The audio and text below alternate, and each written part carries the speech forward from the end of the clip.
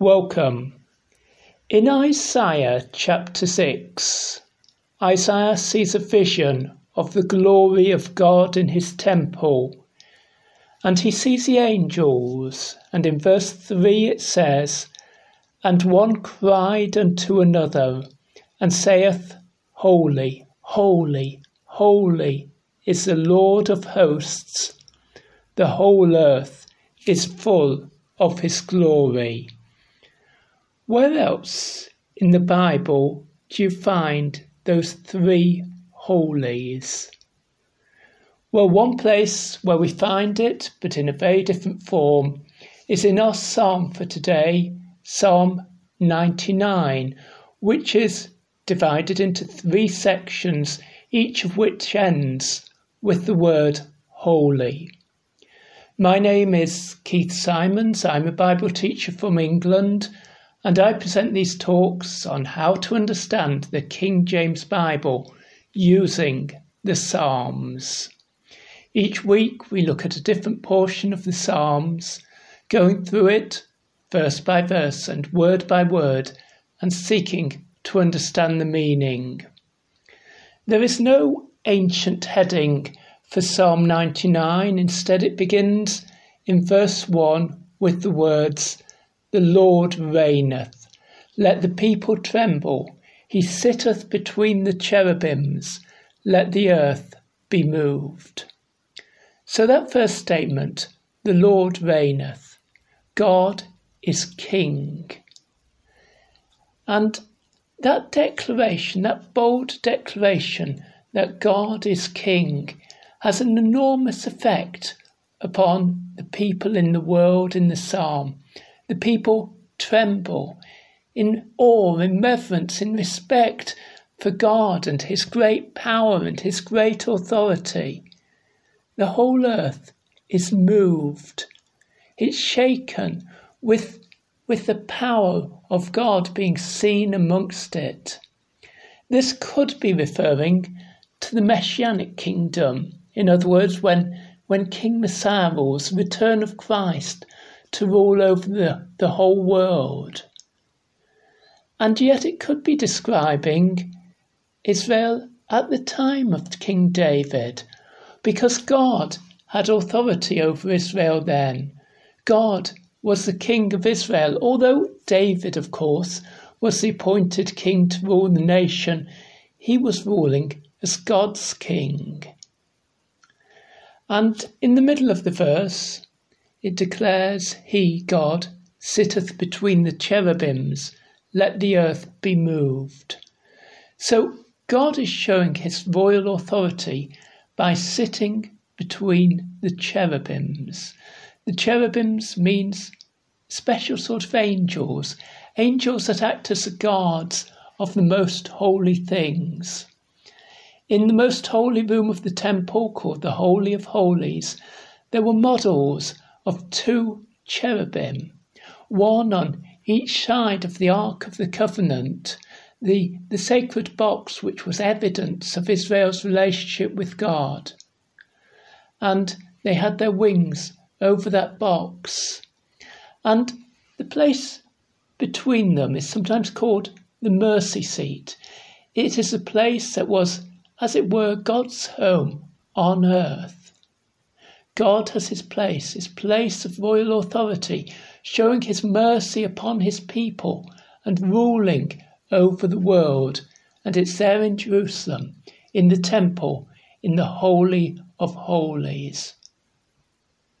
Verse 2, "So no wonder the Lord is great in Zion, and he is high above all the people." The Lord is great in Zion. Another word for Jerusalem, the name of one of the hills that made up Jerusalem. Especially in the book of Psalms, we see it referring to the place where the temple stood. So it could say here, the Lord is great in his temple. And he's high above all the people, high in authority. He has authority over all the people. So they are called on in verse 3 to let them praise thy great and terrible name, for it is holy. And there you've got the first of the three holies in the psalm. The word holy means it describes how God is separate from us, how God is different from us. It describes how God is pure and perfect in all that he does and everything that he is. This perfect, this wonderful God, he deserves praise, he deserves honour, he deserves respect. His name, a name describes someone's character. And in the Bible, the name of God describes the character of God, the God who forgives sins, but the God who acts as a judge of those who refuse to repent and to turn back to him. God's name is great and terrible. Terrible not in the meaning we use today. Today when we use the word terrible, we mean extremely bad. But terrible in the King James Bible, in this context, means that God's name deserves great respect. We should give great honour to God because his name is holy. Well, that's our first section of Psalm 99, the first holy, a declaration that God is king, that he's ruling in great power and authority. Therefore, all the people should praise the great name of God. And we're on to our second section, the middle section, the second of the three holies now, which is verses 4 and 5. Let me read you the whole section first, and then we'll take it apart. The king's strength also loveth judgment. Thou dost establish equity. Thou executest judgment and righteousness in Jacob. Exalt ye the Lord our God, and worship at his footstool, for he is holy. So that section begins at the beginning of verse 4 with a reference to the king's strength. The king we're talking about here is God himself. We declared in verse 1, the Lord reigneth. In other words, the Lord is king. The phrase, the king's strength, means something like the strong and mighty king. God, who is the strong and mighty king, loves judgment. God approves when there are right decisions in the courts. He expects judges to judge a people according to the law in the right and the proper way. God loves right judgment. Any good ruler or good king loves right judgment. Any good ruler wants a system of justice in his nation to operate correctly. When governments make laws, they say what should happen in their country and what shouldn't happen. But those laws would do nothing if there were not judges who sat down and listened to people's individual complaints and individual problems and made decisions according to the law. So God, our strong and mighty King, wants to see his people ruled in accordance with the laws he made. He wants to see that right and good is done among his people. Then, speaking to God in the middle of verse 4, it says, Thou dost establish equity. Thou executest judgment and righteousness in Jacob. Okay, we've got three similar words there which mean almost the same thing. Equity, judgment, and righteousness.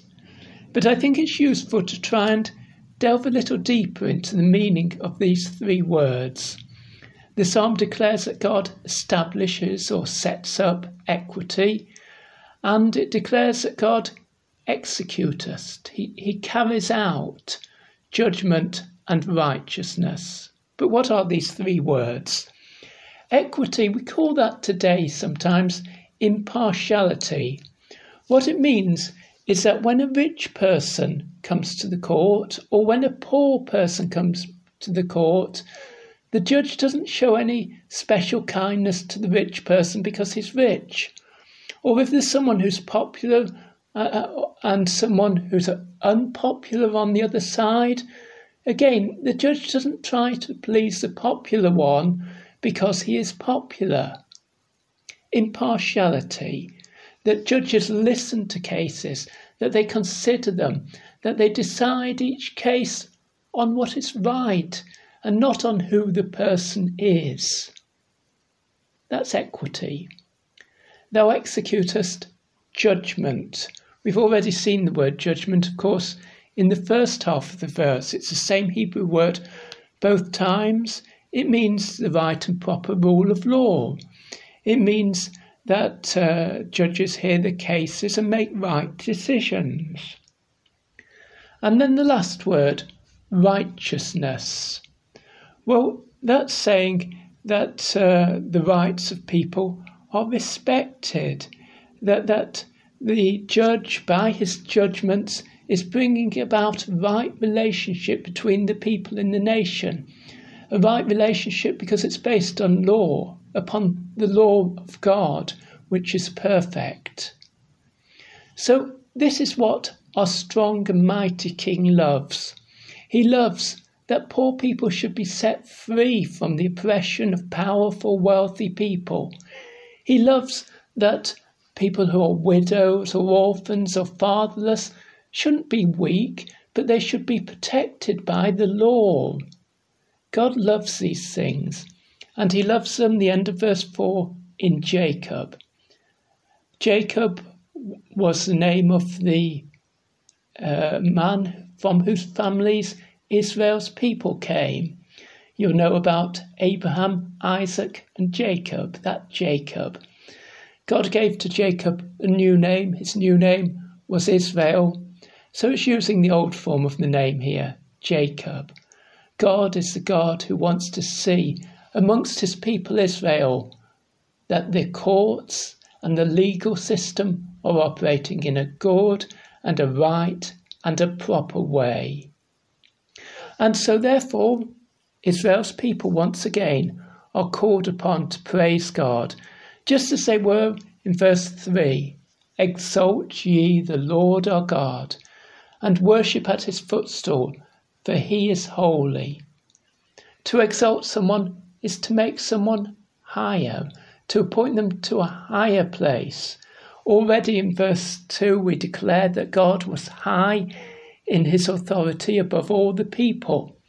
And now we place him in an even higher place, as we show even greater and greater respect to him. For he's not just the mighty judge who the people tremble at. He's not just the mighty judge which causes the whole earth to move, verse 1. He is also the kind and good God who is the judge of his people, who sets his people free, who cares about them. So that tells us a lot about God's good and perfect character. Worship at his footstool, says verse 5. His footstool, what does that mean? The answer is, it's the name for God's temple, God's house in Jerusalem. That's clear from 1 Chronicles chapter 28 and verse 2, where David calls the temple the footstool of our God. And then the final statement, the reason why we should praise God, the reason why we should exalt him and worship at his footstool is for he is holy. Yes, he is the good and perfect God, the God who is so different from us, the God who is so wonderful. We must give honour to him. So we've had two of these declarations. Verse 3, for it, the holy name of God, is holy. And verse 5, for he, the Lord our God, is holy. And now we come to the last of the three holies. But before we reach it, we go into a little lesson in Israel's history. Verse 6, Moses and Aaron among his priests, and Samuel among them that call upon his name, They called upon the Lord, and he answered them. The psalm doesn't tell us who wrote it. A lot of these psalms tell us in the heading that it was written by King David. We don't know with this psalm, but I think from that verse, maybe it was written by King David. Because you see, Moses and Aaron lived hundreds of years before King David. David, of course, had learned about them, how Moses came and set God's people free, leading them through the wilderness, through the desert of Sinai. And of course, he'd have heard of Aaron too, the first of Israel's high priests, who was a brother of Moses and who led Israel's people in their worship. They were among God's priests. They were the leaders of God's priests. The word priest in the Bible sometimes has another meaning. It sometimes can mean a ruler. And Moses strictly wasn't one of Israel's priests, because Israel's priests all came from his brother Aaron's family. Nevertheless, Moses and Aaron both carried out the duties of a priest in the sense that they stood between the people and God. They carried out the work of God amongst the people, and they brought the people's needs before God. Some of you may be wondering at my pronunciation of the name Aaron. You probably know it as Aaron, which is a more correct pronunciation. In these talks, though, I'm trying to use the normal pronunciation which we hear in the churches here in England, given that the King James Bible was written in England. So that's why I'm calling him Aaron. But as I say, Moses and Aaron were centuries before King David. But Samuel, David knew. It was Samuel who personally went to David as a boy and anointed him to be king over Israel.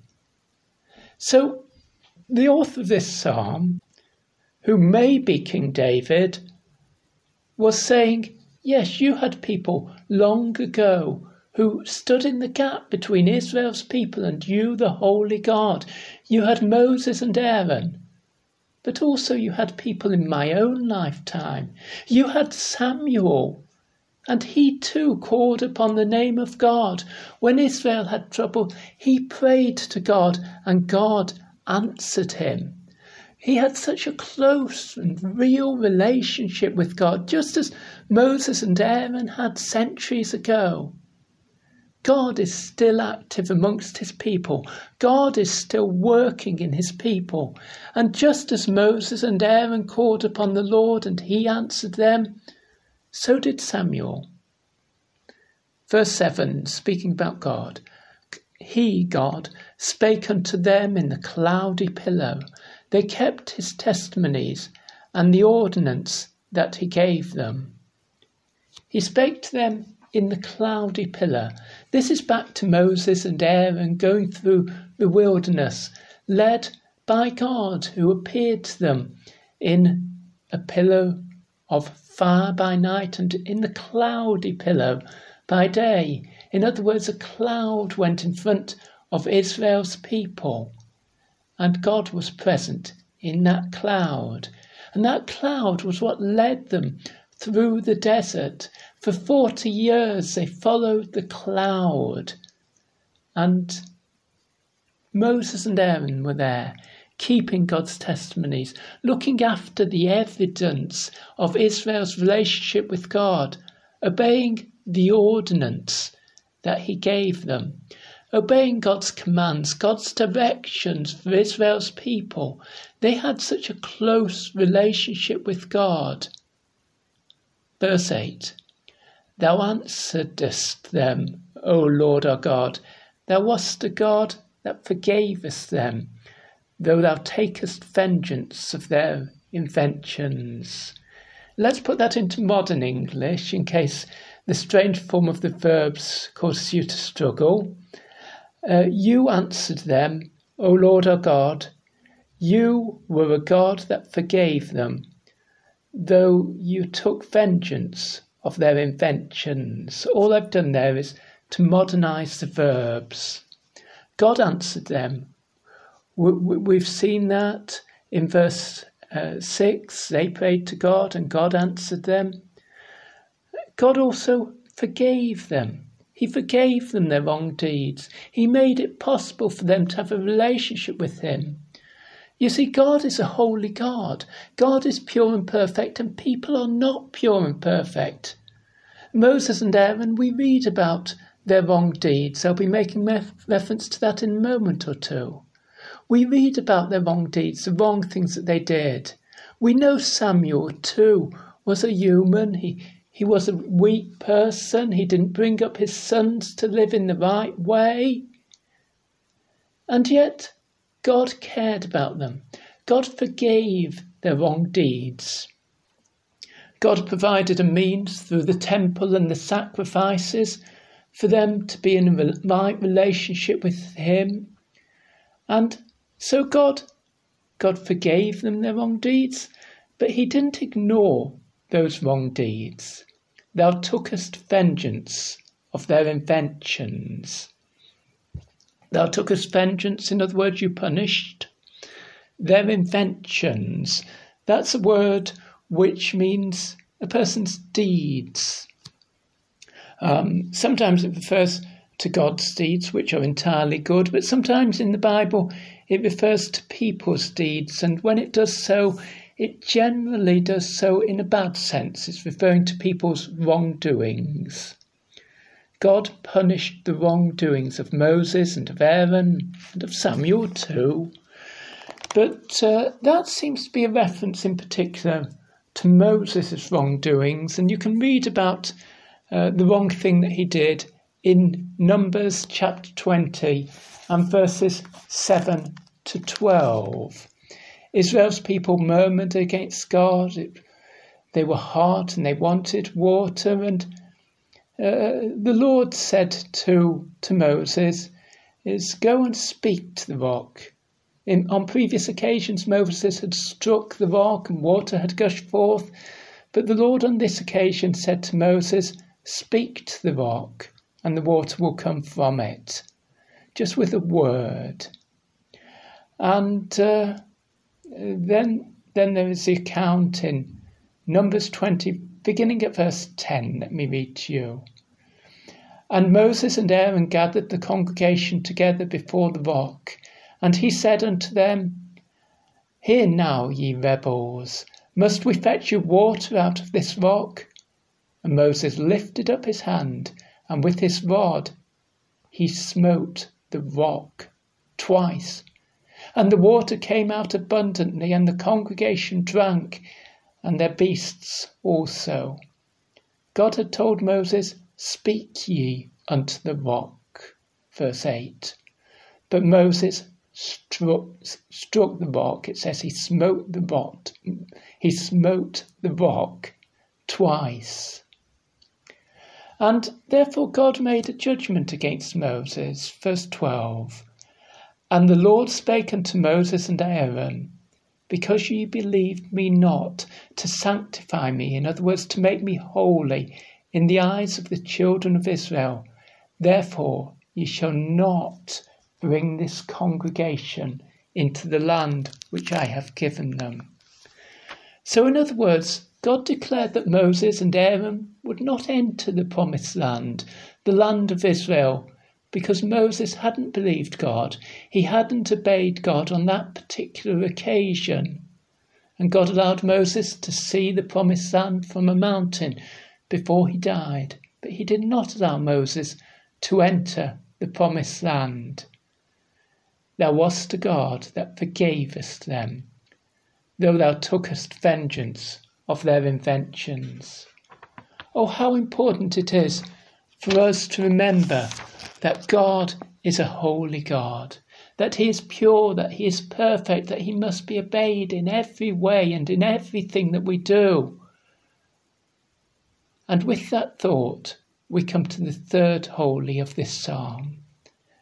Because once again, the author of the psalm in verse 9 calls upon Israel's people to praise and to worship God.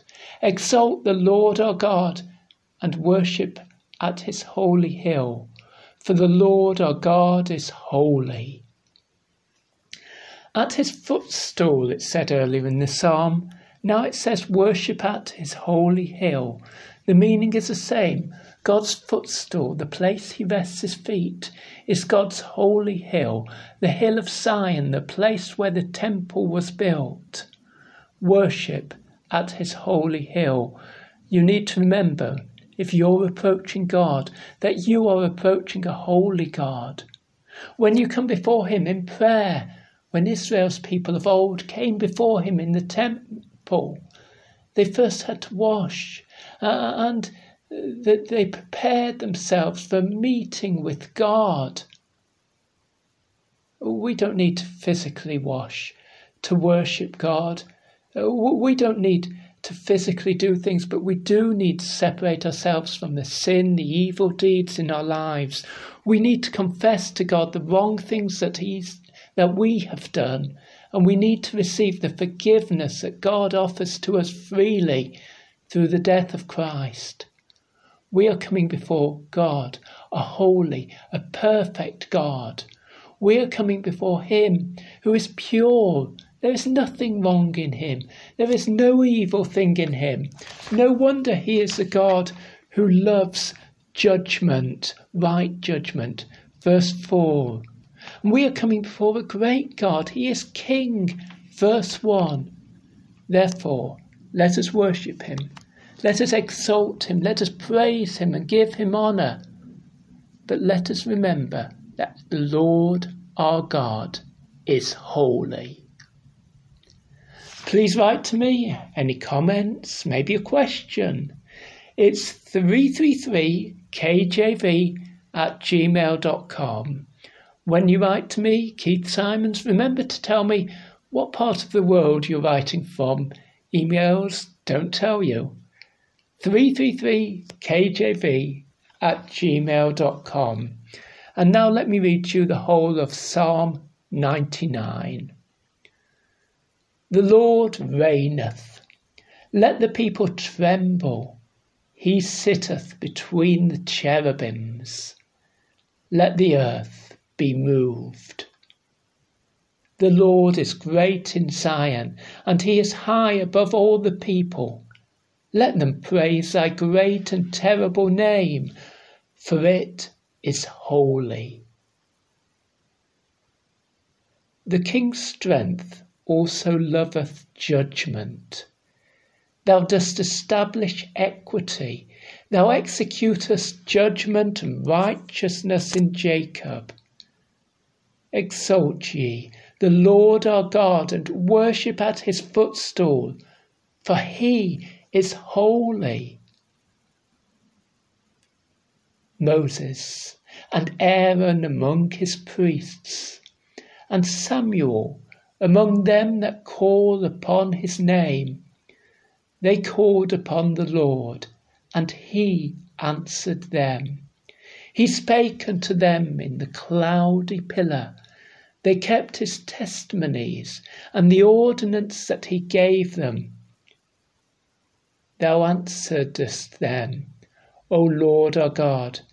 Thou wast a God that forgavest them, though thou tookest vengeance of their inventions.